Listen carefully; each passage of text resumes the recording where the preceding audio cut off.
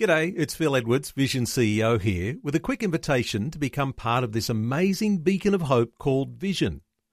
Together we can put our love into action to help people of all kinds build or rebuild their lives on the truth of God.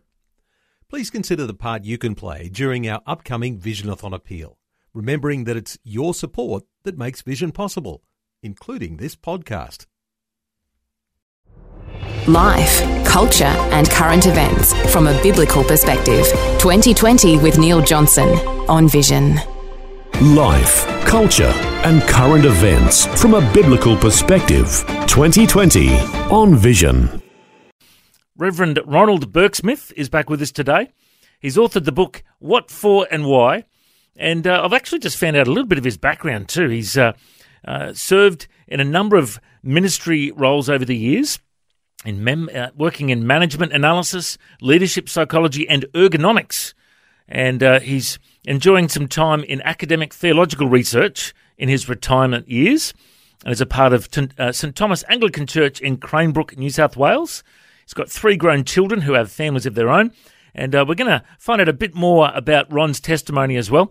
But if you do want to look up the book, What For and Why, it is available at Koorong and Amazon and Book Depository, published by Balboa Press. I've got a copy of it in my hot little hands here. It's a privilege to welcome to the airways Ronald Burksmith. How are you, mate? I'm very well, thank you very much. Now, let's get to know you a bit more today. Whereabouts were you born and raised? Well, I was born in Gaythorne in Brisbane in 1942. So it was right high diddle in the middle of the war. Obviously, Dad was off doing his war thing. And then a couple of years later, Douglas MacArthur very kindly sort of drew the Brisbane line, which scared a whole lot of people. And my parents, my mother at that time with my sisters, upped and shot down to Sydney, where we lived in a number of different weird and wonderful places. But anyway, yeah. And tell us a bit about your faith journey. How did you come to Christ? Well, to sort of give the background, my family weren't terribly religious in the sense that sort of anything goes with them kind of thing, and with basically a kind of a Jewish but half Jewish and not particularly caring one way or the other kind of background culturally with them. So anyway, around about the age of 6, I decided to go to Sunday school with some friends from school. I thought this was great because it started to answer some of the questions I had that I wasn't getting answers for. And so at the ripe old age of 6, I thought, well, this makes sense to me. And in amongst the dysfunction of my family, and it was a very dysfunctional family. I can't even begin to tell you how dysfunctional it was.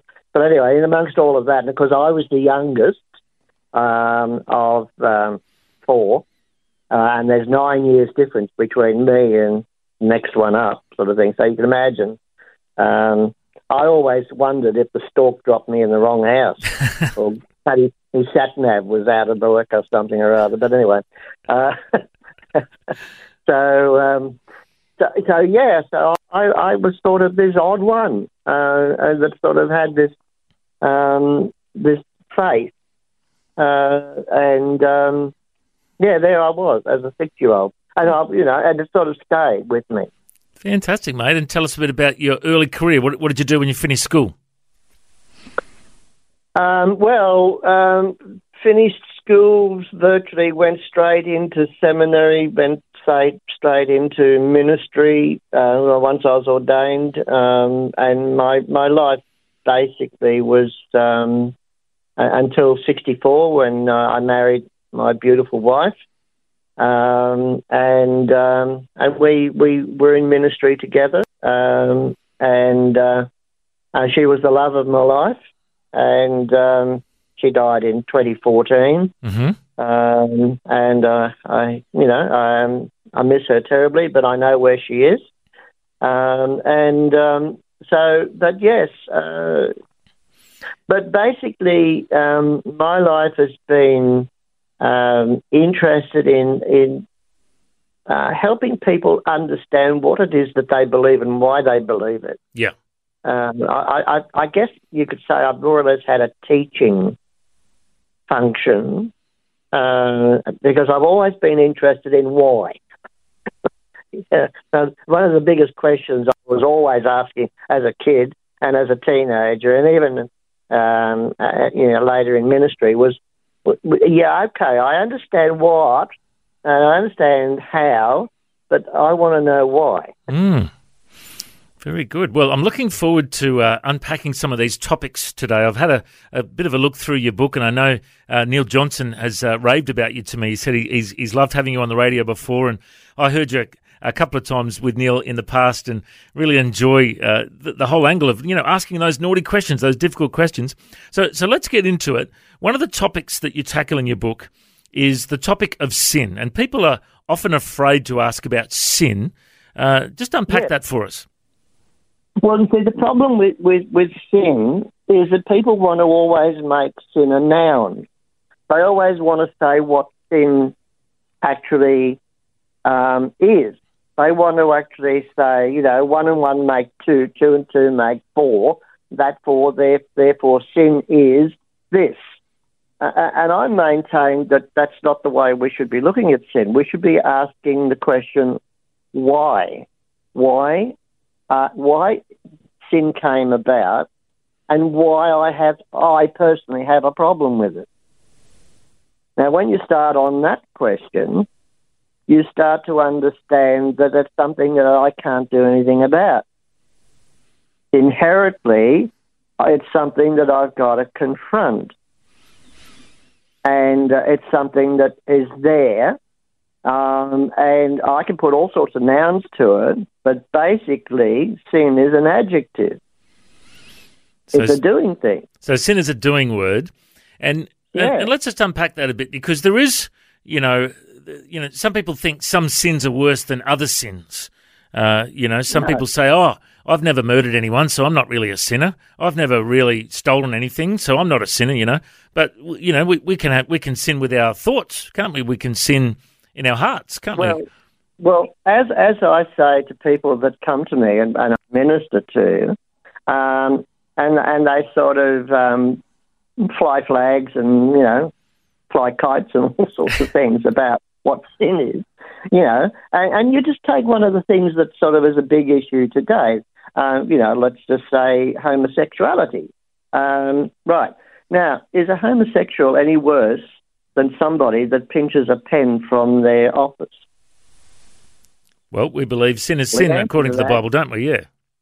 No, the answer to that is no. And you see, and the other side of it is that God loves,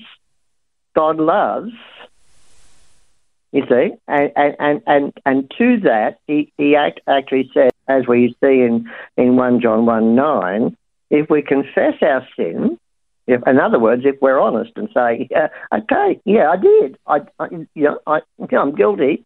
If we confess our sins, he's faithful and just, and he'll forgive us our sins and cleanse us from all unrighteousness.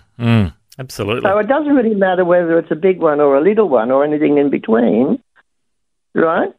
The key to it is that we have to accept that it's there and it's something that we can't do anything about, and we're going to fall into it. But knowing that and knowing that it actually grieves God, we need to say, okay, I need your help and I need the power of the Holy Spirit to live the way you want me to live. And I'm sorry that I kind of mess up because I'm human. Well, I hear your point and definitely agree that, sin is sin. Everyone, sins. We all sin. We all need forgiveness from sins. I definitely agree with that. Let me ask you this question. Yeah. Do you think that there are consequences that are worse for some sins than others? Now, before I answer that question, do I answer that from the point of view of human rules, laws and regulations, or God? I'd say from a biblical point of view, I prefer your answer. The wages of sin is death. Yep. And the gift of God is eternal life. That's it. And you come back to that 1 John 1 thing of if we confess our sins, and it doesn't really matter whether it's a big, small, or in between. Yeah. It's the why that is the issue. Yeah, yeah. Yeah, it's so true. And, you know, I've been preaching a series recently about clearing the clutter out of your life, about all the sins we have in our life that we need to confess and repent from. And so I preached on pride the first week. And interestingly that, there was a number of theologians that said that pride is one of the root sins, that once you commit the sin of pride, it leads to so many other sins, a bit like the devil's pride. You know, the sin of Satan's was pride, wasn't it? Well, if you've read the book, you'll see in that chapter on sin of why sin, I actually go back to where that root problem was, and that was because the Satan actually had pride in his own arrogance, in his own, I'm so good, yeah, and in his position, that he rebelled. And the rebellion was based on pride. But then I come back, you'll also notice in the book, I actually say, and he thought he was so clever. But in actual fact, God gave even the angels, him in particular, free will to be able to do that. Mm. God wasn't shocked at what Satan did. And he wasn't shocked at what Adam and Eve did. He wasn't shocked by sin. He already had it planned what would actually happen as a result. The great redemption plan didn't start with Calvary. It started way back when he originally created everything that was created. Yeah, absolutely. And we see that messianic theme all through the Old Testament, don't we? We see all the different the scriptures pointing towards Jesus as our Messiah. Well, it's good to unpack that topic a little bit. We will open the phone lines soon, but before that, I want to ask you about another topic before we open the phone lines, because this might tweak some people's interest as well. Another thing that you like to discuss in the book is the feasts of Israel and God's plan of redemption. Do you want to unpack that for us? Well, yes. Because the two parts of the Feast of Israel are the former and the latter. The former, well, in the sense that we have this week, only yesterday, began the new year, which is 5,783 according to the Hebrew reckoning of years. This is the beginning of their calculations of a year. And so we've entered into trumpets, and next week next week we enter into Yom Kippur, and then Tabernacles. Now, if to address the subject, let's not start there. Let's go back to the other end of their year, which is the beginning of our year, which is the Passover. And if you think about the Passover, which was when they came out of Egypt and the blood sacrifice was sprinkled on their doorposts and everything, you actually have the metaphor for what was going to happen with Jesus, with the Messiah, that his blood was going to be shed in order that they have their freedom from slavery. The metaphor is carried out in the fact that Jesus saves us from our sin and the slavery of sin, which comes back to 1 John 1:9. Okay? Absolutely. So then when you look at the Passover, then your next thing is first fruits.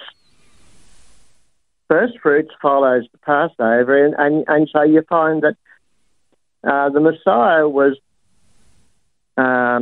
sacrificed and died on the cross, was buried, but first fruits, he rose from the dead. Mm-hmm. So his resurrection is first fruit of the dead.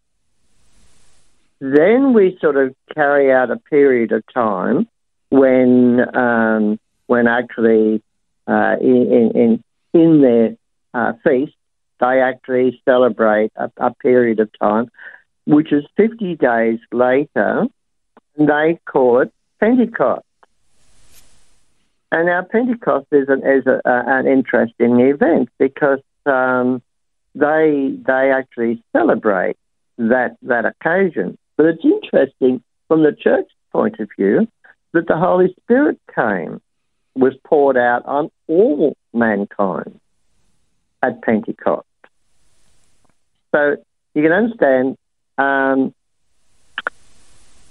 those feasts have actually been fulfilled in our messianic understanding. We have now, historically, in the interim period between those group feasts and the next one, which we're currently looking at the moment, which is trumpets, Yom Kippur, and tabernacles, which actually we look forward to is trumpets. It says in the scriptures in the New Testament, at the last trump, right? Yep. Christ will return. That's it. Right? And we understand that at the sound of the trumpet,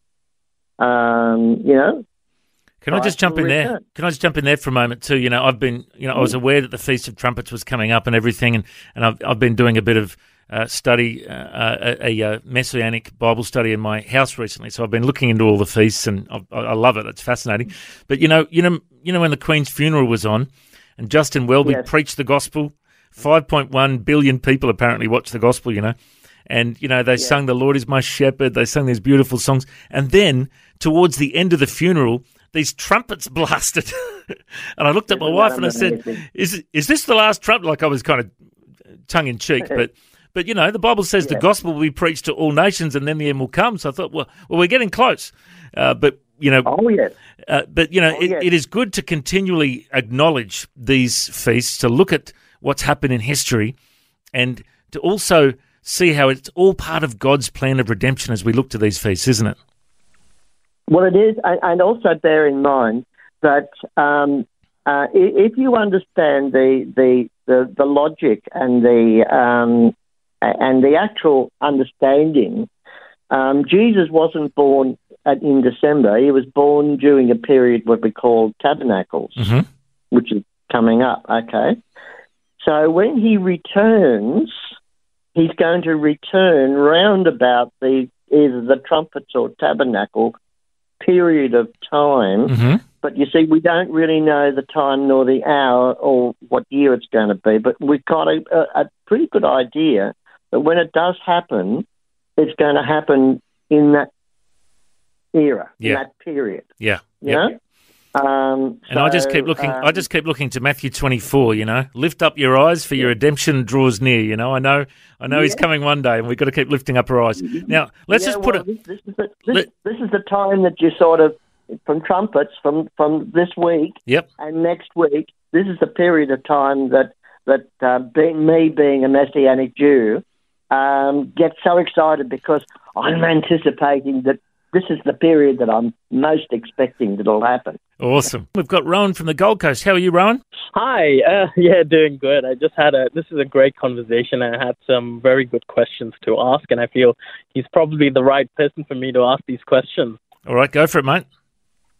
Yeah, so, talking about sin, I just heard you guys early part of the show talking about sin and how, as you said, sin is sin. But I just wanted to know the degree of sin, because I certainly feel that not all sin is equal.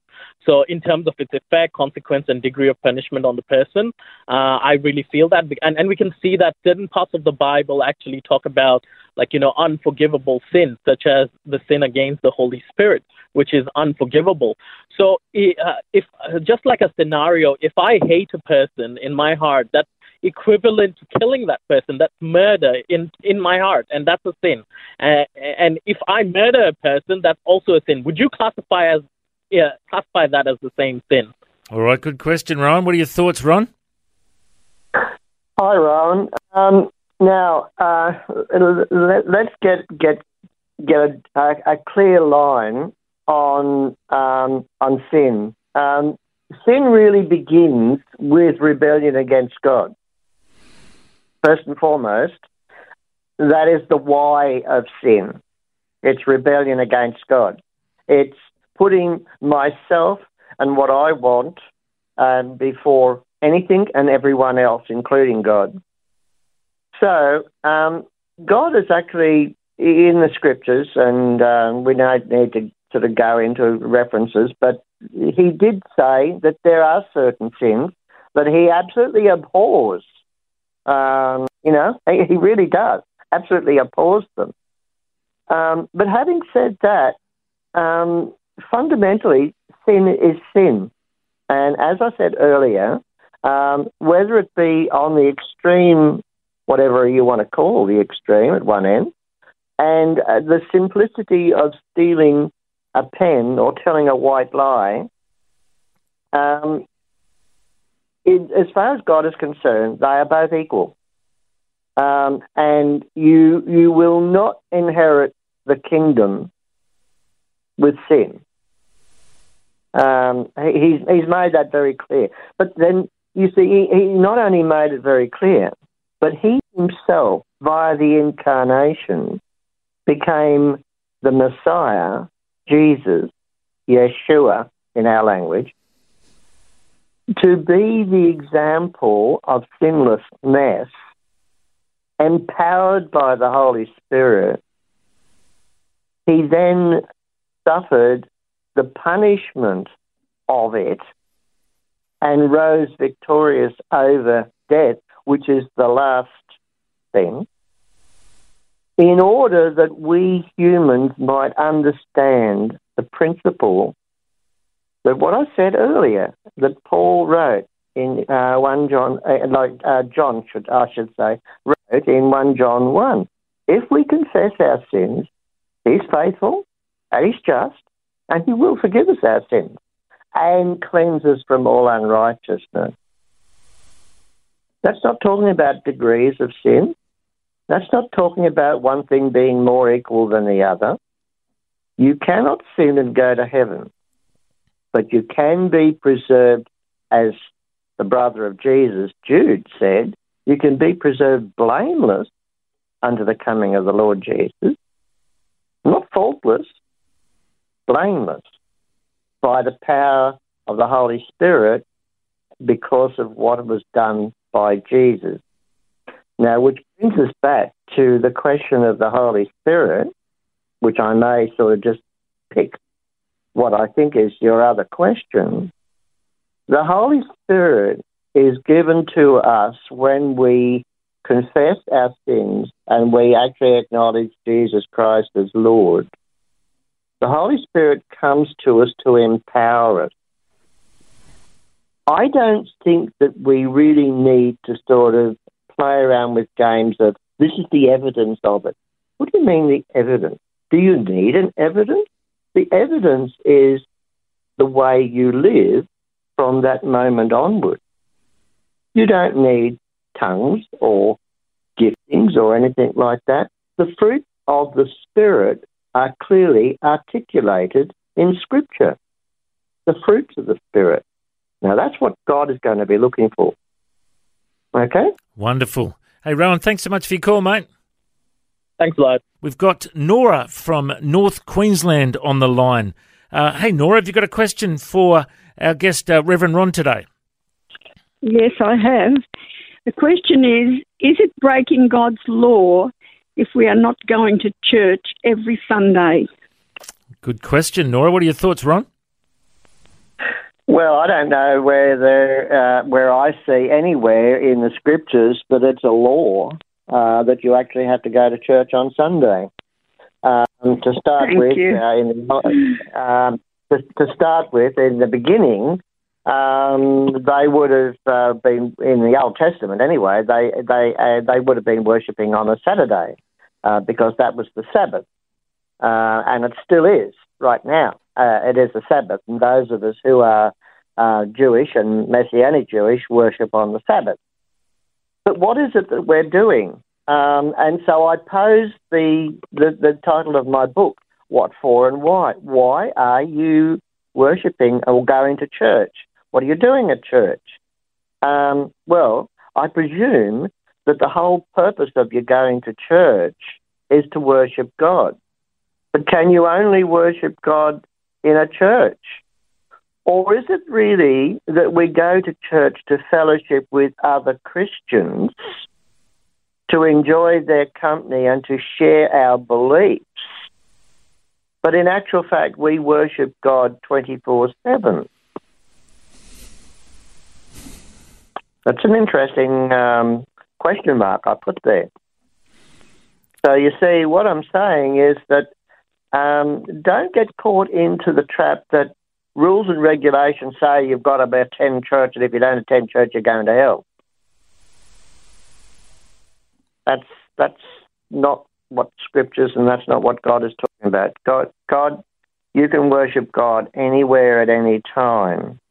The whole purpose of going to church is to fellowship with other fellow Christians, to learn of God, to learn and grow in your development as a Christian, and to appreciate the joy of your salvation. But going to church isn't going to get you to heaven. The devil has many, many angels in the churches, I can assure you. Nora, any thoughts or comments on that? No, that's the answer that I wanted to hear, because I was a bit hung up about if I was breaking or I was causing grief not going to church every Sunday if it was a law of God. I know the Old Testament, there was a law of God, but we're in the New Testament now, and we're under the days of grace. So we are free to worship wherever we want, aren't we?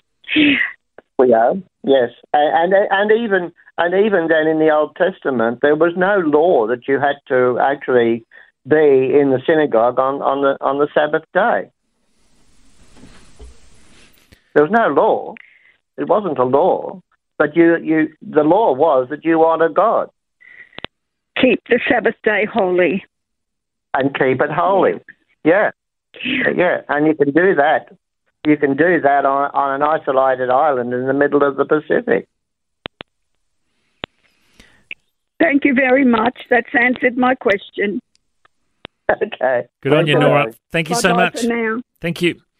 And I'll just add my 2 cents in there. You know, we know the Bible says not to forsake the assembling of yourselves together, but it's not a law. It's a suggestion, and it's actually good advice, because you know it is true that you end up being around.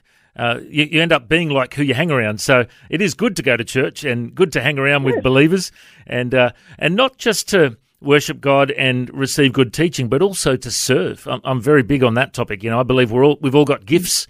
And, the Apostle Paul talks about it, that if we all used our gifts in the body of Christ, we'd be a healthy church. So don't just think you're going to church to get something. Don't be a consumer when it comes to church. Don't just be a spectator when it comes to church. Go there to be a participator. Go there to use your gifts and to serve, because to have a healthy church, we all need to play our part using our spiritual gifts. That's my 2 cents. Ron, what do you reckon? I agree with you, but don't go there out of law. No, that's right. Absolutely, yeah. That's the whole thing that Jesus banged on about, so much about the Pharisees. Yeah. They are so much onto the law and the rules and regulations and everything, and he said, you're missing the whole point of the relationship with God. Yeah, I don't go to church because I have to go to church. I go to church because I get to go to church. I love it. So. Yeah. That's good. All right, well, if you'd like to join the conversation, give us a call, 1-800-316-316. And we've got Primula from Tweed Heads. I hope I've pronounced your name correctly. How are you, Primula? I'm good, thank you. Did I get your name right? Yes, Primula, yes. Primula, beautiful. What would you like to chat about? Well, actually, I'm going through some grief at the moment, and I have said something which I was not supposed to say. Okay. But the power of the tongue, Yes. and it just put me down. And now I'm asking for that forgiveness, which I have asked God first. And now I'm asking that forgiveness to the person that I have said it. And that person doesn't agree, and he or she, whoever that was, my relative, says that, well, you said it and there is no sorry. You asking for forgiveness and you saying sorry. Why did you say it? And they are not believers as us and me. It's very hard for me to tell them, to make them understand. It's like from my heart I'm saying I should not have done that, which I have said that, and I know, I admit it's very wrong. Please forgive me. And they're not saying that or communicating with. It hurts, I know, which hurts me so much. I said, how can I make them understand? But as I'm hurting, it's just constantly in my mind. I'm just like, I'm not free. I said, why I have done that? I should not have done that. I have done it, and now I'm regretting and suffering. So my question, how can I get over it? What I should do? Okay.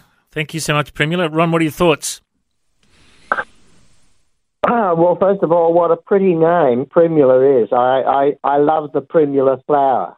So congratulations on that one, Primula. To answer the question,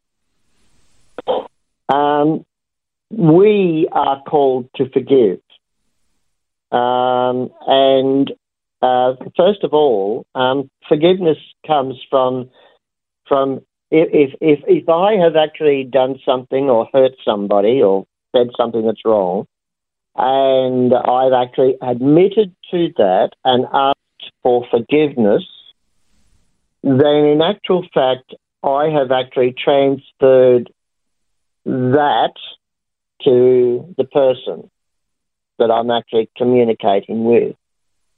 Now, whether they actually accept that and forgive or not is not my responsibility.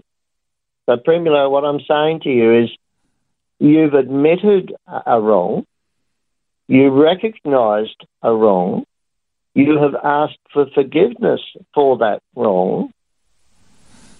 As far as God is concerned, He has forgiven that, as long as you've actually asked Him for forgiveness as well, right? And you have, if you've asked the person, if you think of a triangle, there's three parts to it. There's you asking forgiveness of this person, but there's also you asking forgiveness from God for what you did to hurt that person. And then there's a third element of it where you have to actually forgive yourself of what you've done. Now, when you actually have those three parts in place, it doesn't really matter whether they do or don't forgive you, because that's their responsibility before God, and God will judge them, not you. Does that make sense? Amen. It does. It does. I know, but I just wanted to hear from the other person's mouth. Like, I feel so guilty and makes me sad every day. And knowing that, I know God has forgiven our sins when He died on the cross. And it doesn't mean that we humans will not sin, because we are just humans. We do at a time get out of control of the spirit, and you do something that you're not supposed to do. And then you quickly realize that too, what I have done.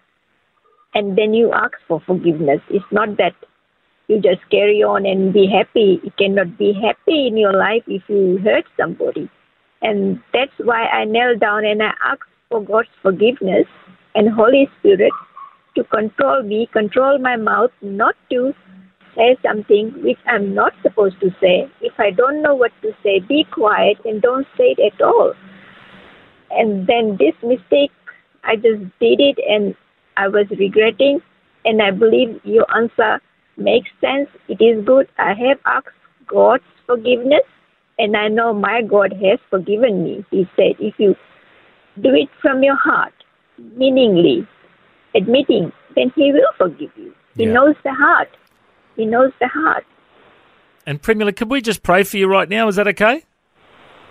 Okay, thank you, yes. All right, well, wherever you are across the nation, join with me and let's pray. Heavenly Father, we just lift up Primula right now, and we thank you, Lord, that she has confessed her sin. She has been forgiven by you. But, Lord, we pray that you'll also give her peace. Lord, that you'll take away any trauma, any attack from the enemy that's, any condemnation from the enemy. We thank you that your word says, therefore there is now no condemnation for those who are in Christ Jesus. For the law of the Spirit of life has set us free from the law of sin and death. We thank you, Lord, that she's not condemned. And, Lord, we just pray that you'll just give her your peace and your healing and your comfort right now. In Jesus' name. Amen. Amen. Amen. Amen. Thank you so much for your call, Primula, and we will continue to hold you up in our prayers. Thank you so much. Thank you. God bless. And if you'd like to call through, you can call on 1-800-316-316. We'd love to hear from you if you've got a question. Our guest is Reverend Ron Burke-Smith. And we've got James from Perth in WA on the line right now. Hey, James, you got a question? Hey, just first of all, I just want to say, really good program. I think wonderful work. Just with regards to that lady that phoned in on the church going, I think it's sort of said in the Bible you need to get to the gatherings of the church. But I don't think, you're right, it's not a law, Reverend, but I do believe it's where we get food for our souls. So building off of that. But my question really is, what does a good life or example look like? If earning respect, not demanding respect. What does that look like for you? Ron, what are your thoughts? I'm trying to sort of understand the question. To me, a good life, a person who I can respect and look up to, if that's what I'm sort of understanding of the question, to me is a person that reads, knows and understands his Bible and has a good relationship with God. One of the people that actually has had the most profound effect on me, on my life, was an amazing man. He was a Holocaust survivor, and he was, as it happened, he was a Salvation Army officer. But he had the most profound effect on my life because he not only taught me to look at scriptures in a certain way, but he also taught me to understand God and to understand my relationship with him. And he taught me how to read scripture in that relationship of knowing where I stood with God and what God thinks about me, that he loves me, and that he has come down in the form of Yeshua the Messiah for me. That's how much he loves. Now, I actually saw that personified in the life of Gerben, and Gerben's gone home to be with the Lord now, but I still to this day hold him, not that I worship him or anything like that, but I hold him as the example of what to me that I would want my life to be. That's wonderful. Our time's almost up, Ron, but James, thank you so much for your call, mate. Thanks, mate. Bye. And I just wanted to say, Ron, it's been awesome getting to know you over the past hour or so. And I'm certainly going to have a read of this book now that Neil's given me a copy. If people want to find out more, the book is called What For and Why, and it's spelt WOT, the number 4, and Y, the letter. And it's by Ronald Bergsmith. And if you want to find out more, the book is available at some different retailers around the place. It's at Koorong, Amazon, and Book Depository, published by Balboa Press. You can also go to the website, which is what for. Instead of the ampersand, it's the AMD. Why? If you go to the .com. Yep. So the website is what for and why .com, and you could actually see a whole lot more about the book, and also you can actually know where to order it and everything like that. Yeah, wonderful. Fantastic. All right, Ron, it's been awesome catching up with you today. Thank you so much for your time. It's been a great pleasure. Thank you very much indeed. Okay, God bless. Thanks for taking time to listen to this audio on demand from Vision Christian Media. To find out more about us, go to vision.org.au. Thanks for taking time to listen to this audio on demand from Vision Christian Media. To find out more about us, go to vision.org.au.